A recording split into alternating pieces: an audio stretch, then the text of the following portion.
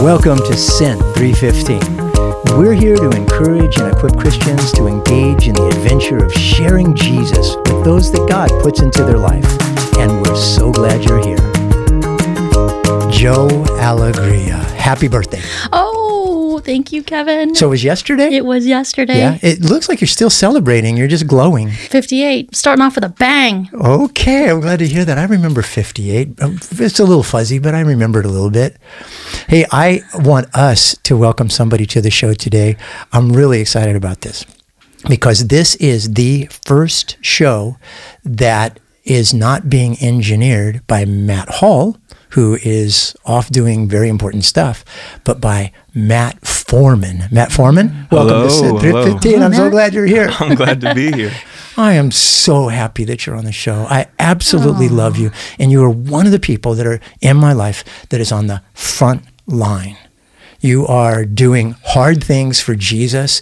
And then those of us who are not so brave or bold, we get to pray for you and support you. And I want to walk through some of that. Yeah. Because part of what the show is about is to encourage and equip people to share their faith where they're planted. And we've got people that have been on the show and they do share their faith. They look for the opportunities, but they're not boisterous and not calling attention to themselves in some environments that might not be totally welcoming of that. And they're very, very effective because they're listening to the Lord and they are responding to the opportunities that they're given. Most of the time, what I've seen is it's through living a life that compels questions from others.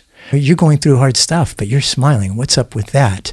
Or the subtleties, right? Yeah. And so I think the way you live your life really does some pretty effective work. Now, when did you run into Jesus? I don't know your story. You and I go back a long way. We but do. I do not know when you gave your life to Jesus. 8 years old. I was one of the runts on the neighborhood block, and I would run around with all the kids.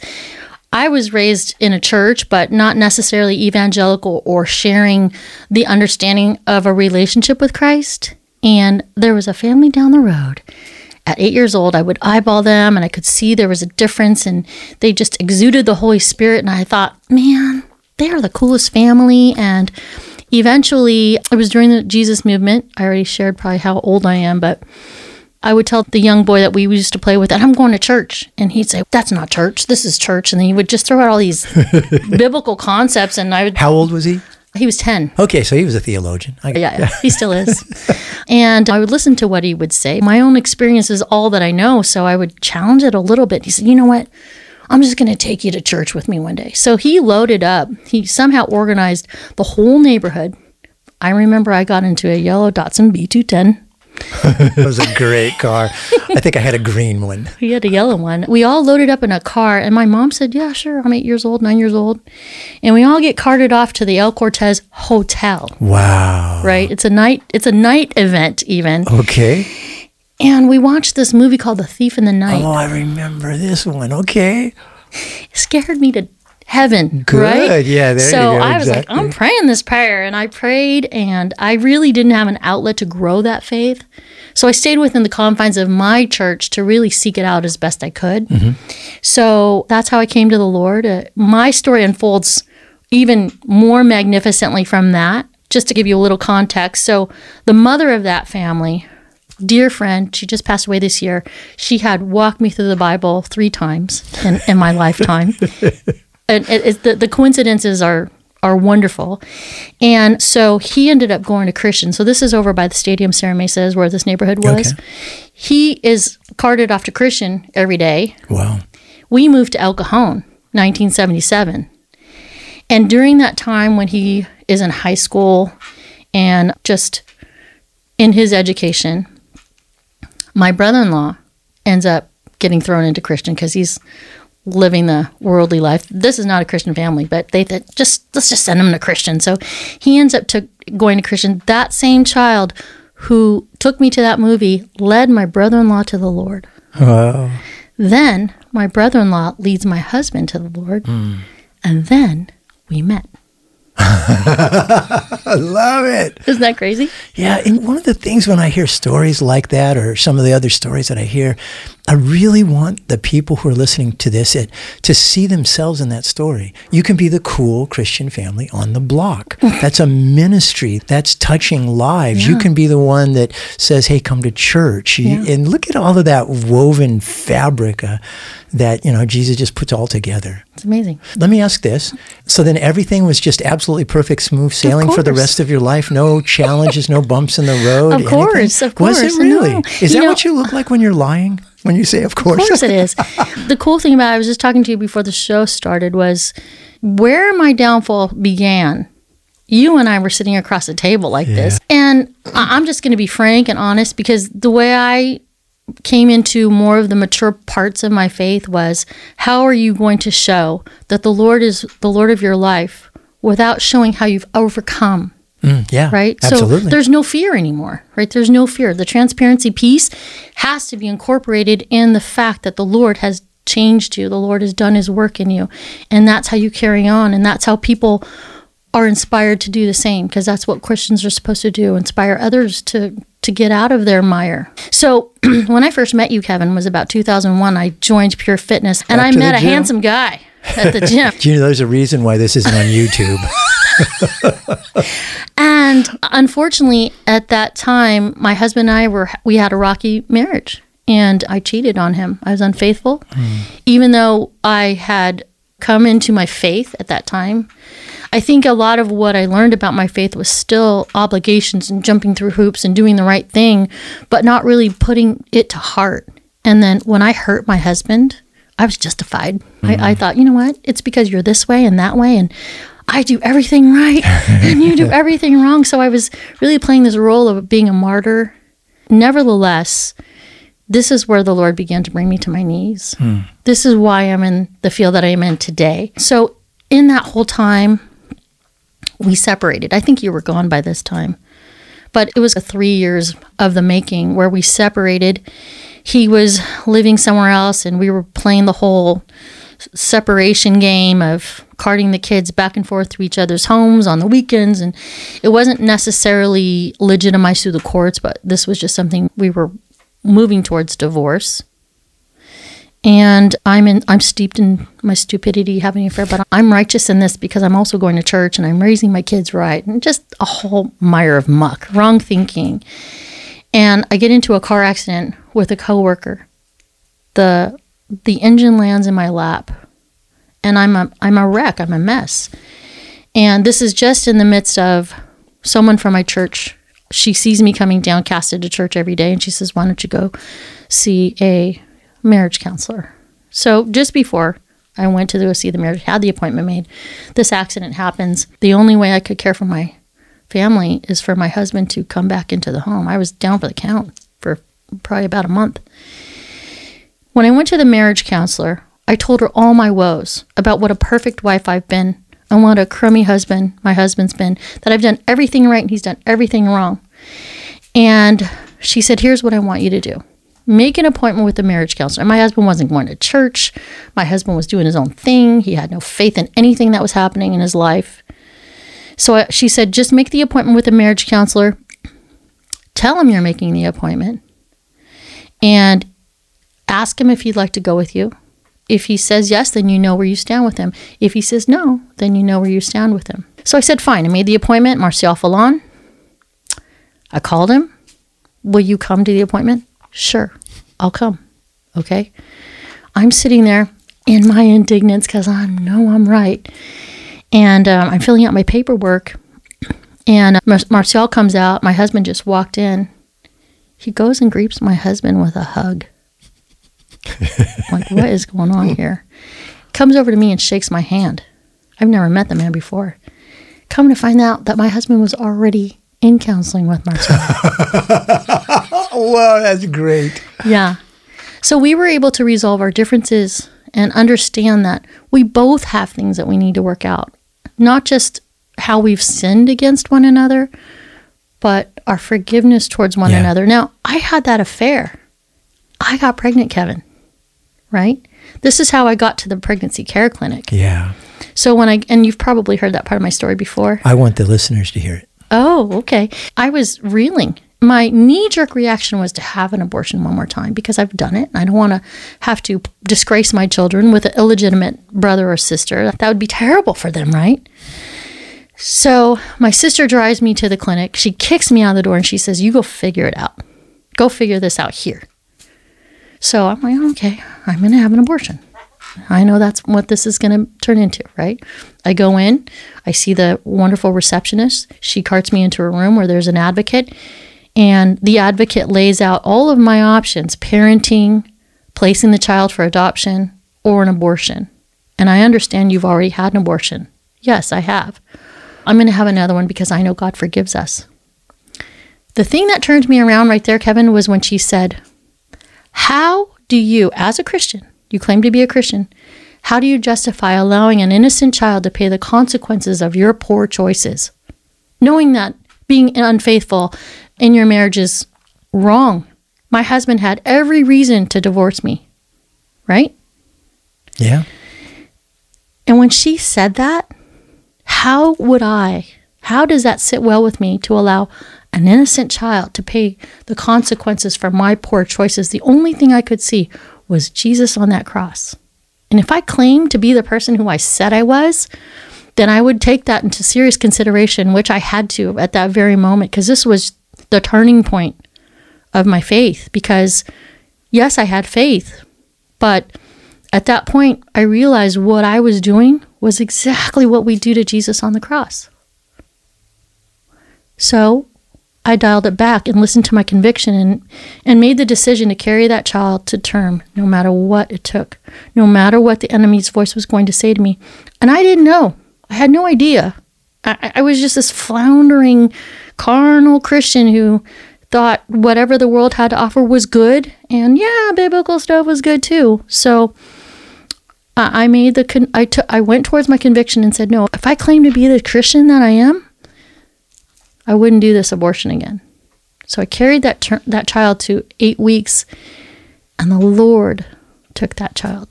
I had a miscarriage. Wow. So I was able to go back to the clinic, get ministry from my heart in the area of my abortion, and also mend my heart from a miscarriage. And now that we were in counseling, our relationship began to flourish. Mm. And I began to understand, it was almost as if my heart, spirit, and my mind began to align. And I could really begin to operate in what God had for me. I think I had all the components of what God wanted for me, but I just didn't know how to bring it all together. How to apply the truth of who I truly was, this sinner. But now my sin story touches other lives to help them to understand that this is a doable thing. Not only can God turn our lives around, but God uses our lives. That's right. To bring others to Him, no matter how it looks. And it's one of the things that I really respect and appreciate about you is your just flat out transparency. Yeah. We were talking that before you came on the show. Transparency in a lot of different areas. It's really important. And I know that there are people who are listening to this who have gone through this, whether they aborted a child or not, and they're dealing with the wounds of that choice, and the grace of God is real and the forgiveness of God is real. But what you said is, if I am who I say I am, would I do this today? And the fact that the Lord was so gracious with you. So did you start working for Pregnancy Care Center way back then? So that was about 2006, 2007. So you can put your context of where you were about that time. And I went through post-abortion healing in, I believe, 2006. And then our new director came on board. So I've actually been there longer than him. Wow. And then I have a tendency to open my mouth a little too much. And really? Yeah. And so when he came in, I was telling him, I just went through the post-abortion healing. If I led this ministry, this is what I would do. Right? I love it. And he goes, okay, that sounds great. I think I'm going to redirect you from advocacy. Why don't you work on post-abortion healing? I thought, wait, what? No, that's not what I meant. What did I just do? I go, no, I was just saying what someone else should do, not me. And he goes, no, I think that's a great plan. I'm going to switch you up. So I began volunteering about 2006. Yeah. By 2007, I wasn't in the clinic on a weekly basis, but he really was encouraging me to stick with it and build this post-abortion healing, now we call it after-abortion healing care ministry. And by the model that I walked through, I was trying to incorporate it, further that, and I failed hard, forever. They showed me, here's a list of women who've had abortions, call them, invite them back to the clinic, and walk through the material that you just walked through. Oh, okay, I can do that. So I would do that, and I'd call all these women that they would give me lists. I would say, okay, meet me at the clinic on a Friday night. We're going to walk through this just like I walked through it one weekend. Goose egg. Nobody showed up. Nobody. Forever. And I would try year after year. 2011, Josh calls me. I was at work. He said, hey, are you ready to do this ministry again? Step out and call these women? I go, no, I'm not going to do it. And he said, why? And I go, because I'm a failure. I don't want to do it. You've got the wrong person. I am not the person to do this ministry. And he goes, what if I told you I have a new curriculum and another leader that will work with you? I've gone through 3 leaders by this time, okay? I go, I was so discouraged because I was so ineffective. And he said, why don't you work with this new leader? And I thought, okay, I'll try it one more time. Josh doesn't remember this part of the story, but I said, but if I fail again, you can never call me ever again.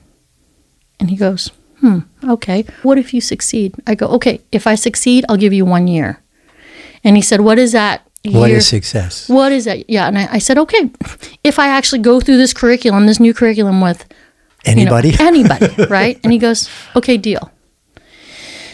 So I did it again, right? I went to the clinic. I got the names. I met the new leader. We called all these people. We went to my house. Now we're at my house. Before we're at the clinic, because this is a 8-week Bible study. I set the chairs up in a circle. I had a whole table with snacks ready, just like church's model for me. And we sat there and nobody showed up. And I'm like, this stinks, right? And this is what dawns on me. We hadn't even gone through the curriculum ourselves. Okay.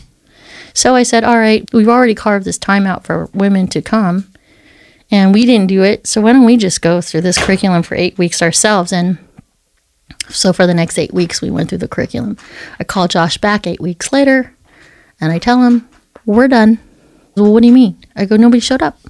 So you have to find someone new. And he said, what have you been doing for the last 8 weeks? And I go, Jeannie and I have been going through the curriculum. He goes, there you go.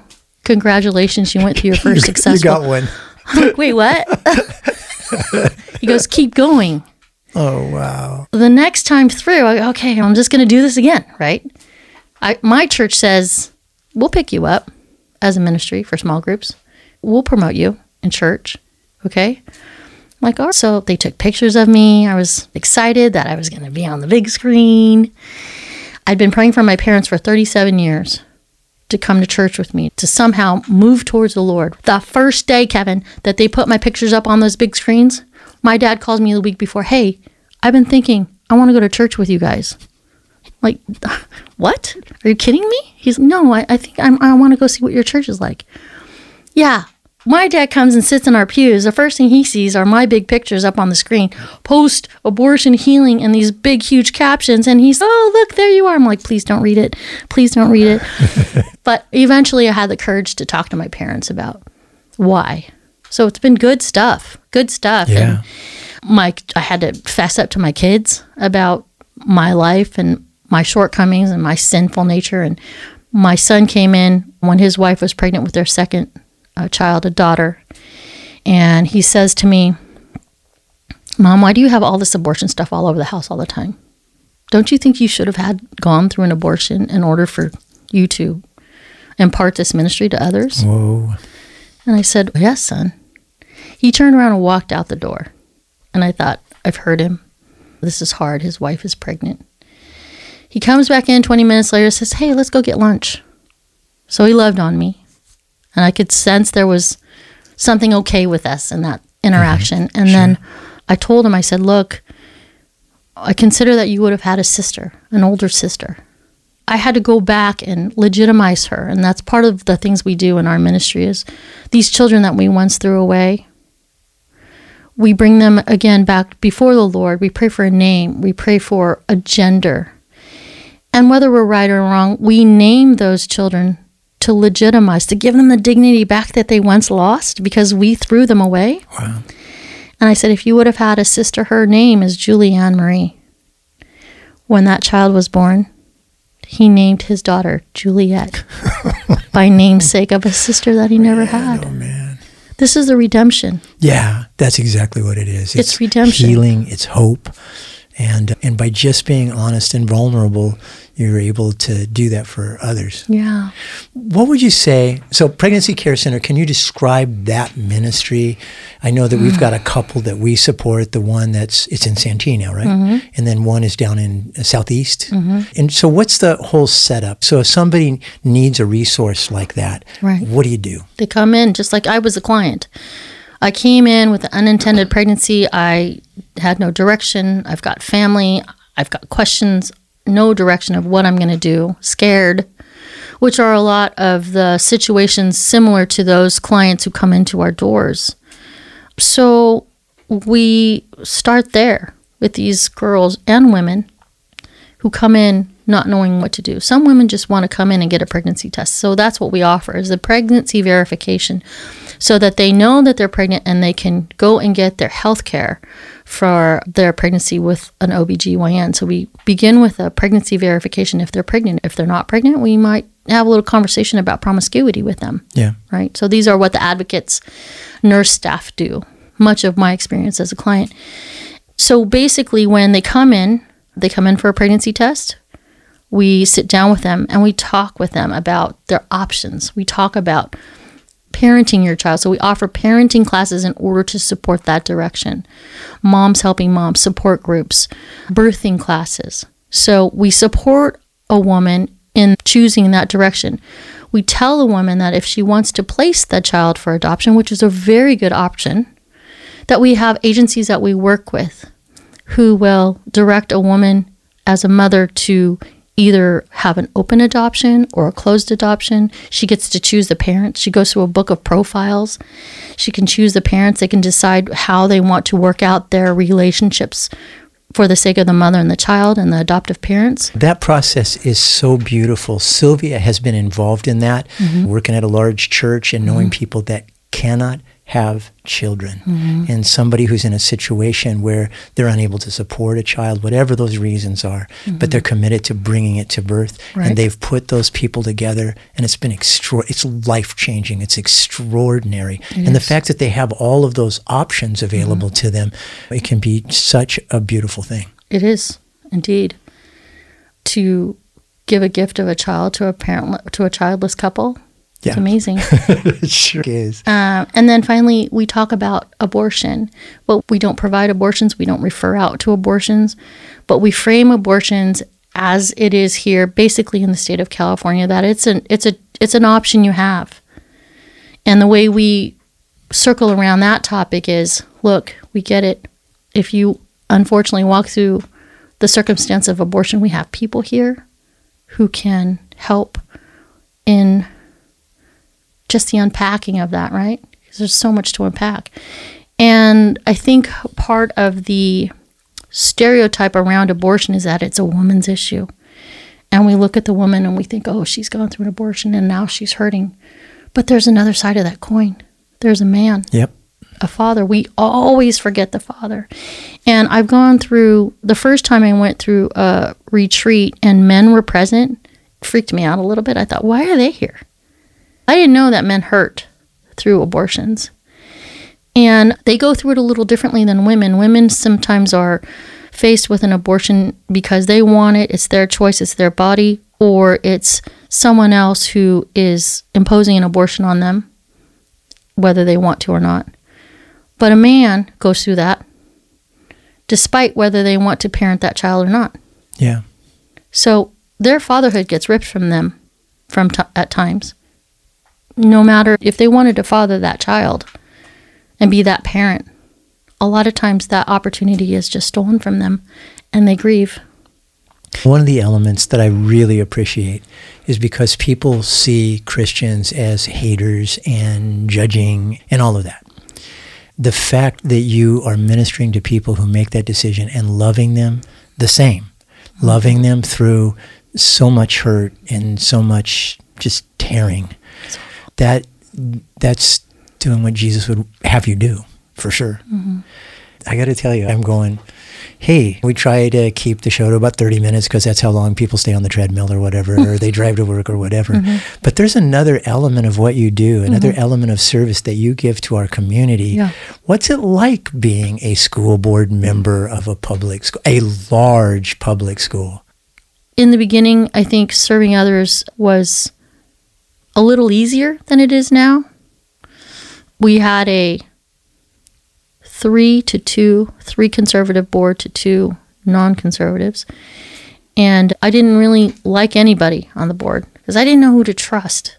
I didn't feel like maybe I thought I had one friend, but I just had to keep everybody at arm's distance because I didn't know. I had to really figure it out with the nuts and bolts of what everybody was saying, how they were throwing each other under the bus. There was no trust, really, with this board. And I just had to think, what kind of messy stuff is this? And I just had to sit back and wait on the Lord and ask him, help me to navigate through all this. Yeah. I want to be effective, but I don't know what to do. It took about a year for me to figure it out. David Michero was not someone I could entirely trust at that time. And I told him, we're not friends. You're over there, okay? That's funny because David Michero is my friend. Yeah. Apparently he has a lot of friends. So what ended up starting to change, he wasn't my friend on Facebook. I don't want to have anything. Just everybody stay away from me. Okay. I didn't trust anyone at that point. But I was still living my life, and my husband and I like to goof around. He's an actor type, and we're worship leaders, and we do all these silly things online. And we just did a silly song online. It was Love is an Open Door, right when Frozen came out. And we did this silly song. And Michero caught wind of it, and he played it during a board meeting. Like, I don't know if I want my Facebook post. I have a board meeting tonight. I don't think I would like that to happen. He thought that was the coolest thing, that I was doing something that was relatable to children, having fun on Facebook, and he played it in the boardroom. And I thought, why? Okay, this guy. And he really started to warm up to me a lot sooner than I started to warm up to him. Yeah.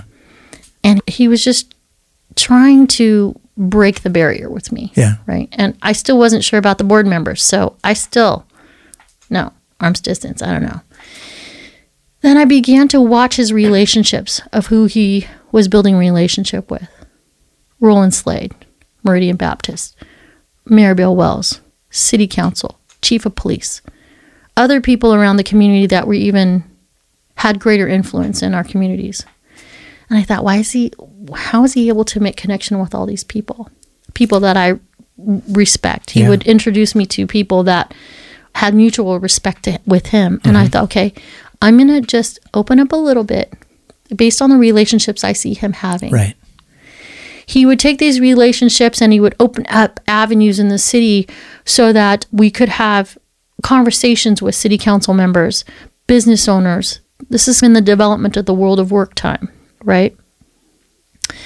Eventually he brought on Ryan Love. Ryan Love is a phenomenal individual who I know he started out on law enforcement in San Diego. I don't know if it was San Diego PD or if it was Sheriff's Department.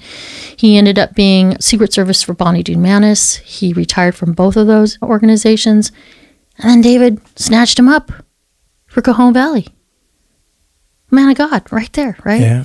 Ed Hidalgo, man of God. And I thought, okay, what's going on here? Am I missing something? So at that time, when I started to see the relationships that he had and was building, I thought to myself, okay, I'm ready. So I began to open up with him. And I think that's when I started to see that he was willing to have good, deep relationships that would direct our community, our district, into a way innovation in a way that we've never seen before. Yeah, no, he's amazing that way. Another thing that he's amazing in is he's an example. I remember I came to a board meeting once because it looked like there was some contention. People weren't working together. There was everybody, it didn't seem to be fun. No, it's and not. and so the thing that I remember saying at that board is, number one, we've got a bigger mission, and even if we think differently about some things, we're trying to make our community better, and we're serving these children, and it's critical. So we can't let that infighting thing happen. And David is an example of that. I'm sure that he and I don't agree on everything, but boy, we are like-minded when it is, let's go do stuff. Let's go play. Let's go get stuff done. And that's what resonates with me, and I think with other people as well. And for you as well, because you're describing a journey of that, starting to trust and seeing if you could. What would you say to somebody? We've got the whole thing that we're going to put in the show notes, how to reach out to the Pregnancy Care Clinic. But on the other side, what would your encouragement be to people who are in sometimes contentious jobs? Or I don't see you as a politician. I see you as a public servant. No, I really do, in the purest essence of it. I really do. Thank you. And the other people that serve with you, because a couple of my other friends are on that same board and on other boards. What could you, in closing, encourage people who need to open up and trust, even with people who think very differently than them? What would you encourage? How would you encourage them? Not to hate, first and foremost, because once you put up this direction of we're going to fighting back, and we have to hate the enemy or hate whatever direction we're going in, it really doesn't allow for dialogue to happen, being open-minded, understanding the other person and their point of view of where they're coming from. And in Cajon Valley, we have mission value promise. Number 3 is to build relationship. Go therefore and make disciples of others. Or there's another verse where the Lord says, love one another. And then they'll know you're my disciples because you love one another. Yeah. So so I want to start there. Yep. Build the relationship. So after COVID, what happened was a lot of people started to see the decline of society, and so much happened. So much damage happened, right? And there was a surge of a lot of people who decided we're going to move with the conservatives now. And I'm grateful for them, but a lot of them don't have this sense of biblical value. Right. And so that doesn't mean we ostracize them. It means okay, come on, we're going to love on you too. So we live on these people who are testing the waters with us. Yeah, and finding out who you really are, and that you're not a hater, and you can do good work. And then get a respect and a relationship and a trust. Isn't that an opportunity to share the gospel of Christ? It's insane opportunity. I serve on a lot of boards, and I served in Chamber of Commerce and things like that. And some of my closest relationships with people that are far from God are because I didn't whack them over the head with the Bible, but I've had opportunities to speak into their lives because they see my heart, that I'm not hating them, for sure. Yeah. In fact, I'm loving them. We got to check our egos at the door. That's the truth. We have to maintain our humility under what Christ is calling us to do. We have to listen and be obedient, and then allow God to work leave the details to Him. Yeah. I get so frustrated. I'm telling you, when I was back in establishing that ministry at the clinic, I would go to these ministry fairs and talk to hundreds of people about this ministry that everyone who's had an abortion has to go through. And, oh yeah, I'm interested. And then crickets. No one would call me. And I would be shaking my fists at the Lord going, you call me to do this, and yet I don't see any fruit from this. Why? Because you just be obedient and you leave the results up to me. Yeah. And so I want to see this community come together to focus in and realize that as Christians, we have an opportunity. All these people are looking at us now for the answer. I don't think we're ever going to go back to the pre-COVID world that we were in. But we have to look towards the future with these new people who are coming in and go, I'm not a Christian, I'm not a believer, I don't go to your church, okay, fine. But here, as Christians in our community, we have a biblical platform first that we stand on that allows us to maneuver through all the planks of a party platform that we want to work in to make society better or move it forward. That's what we do. We apply our biblical principles to a platform of where we can work with. Yep. We have to help these people understand how to move. We have to mentor. We have to love. And not put them in a box saying, okay, you guys are a little too radical for us, and we don't do things that way. You either come along with us and do it our way or forget you. Yeah, that does not work. Joe, I just want to thank you for being transparent with us today and loving and serving and leading. Thank you. Can I pray for you right now? Yes. Father, I just thank you for my friend. And I thank you for the other people that are in those positions that to me appear very hard. But I just ask that there would be fruit, and the fruit of your Spirit would characterize their everyday attitude and actions, that people would see your love through them. Thank you, Father, for the service that Jo gives and for what you've called her to and her obedience. Would you just bless her and bless those ministries in Jesus' name. Amen. Amen. Can I do a couple plugs? Mm-hmm, sure. Okay, so our Pregnancy Care Clinic banquet is on October 19th at Sunrise Church, 6:30. Okay. And if you want to come and be a part of the banquet, it's our 30th anniversary, so we have a lot to celebrate, a lot of things that we want to just share of what the clinics have been able to do and accomplish over the last 30 years. We have some really cool stories. It's going to be Lieutenant General William Boykin. Yeah, I've heard him. He's come to our church. Yeah, he's coming. He's going to be our keynote speaker. Wow, he is powerful.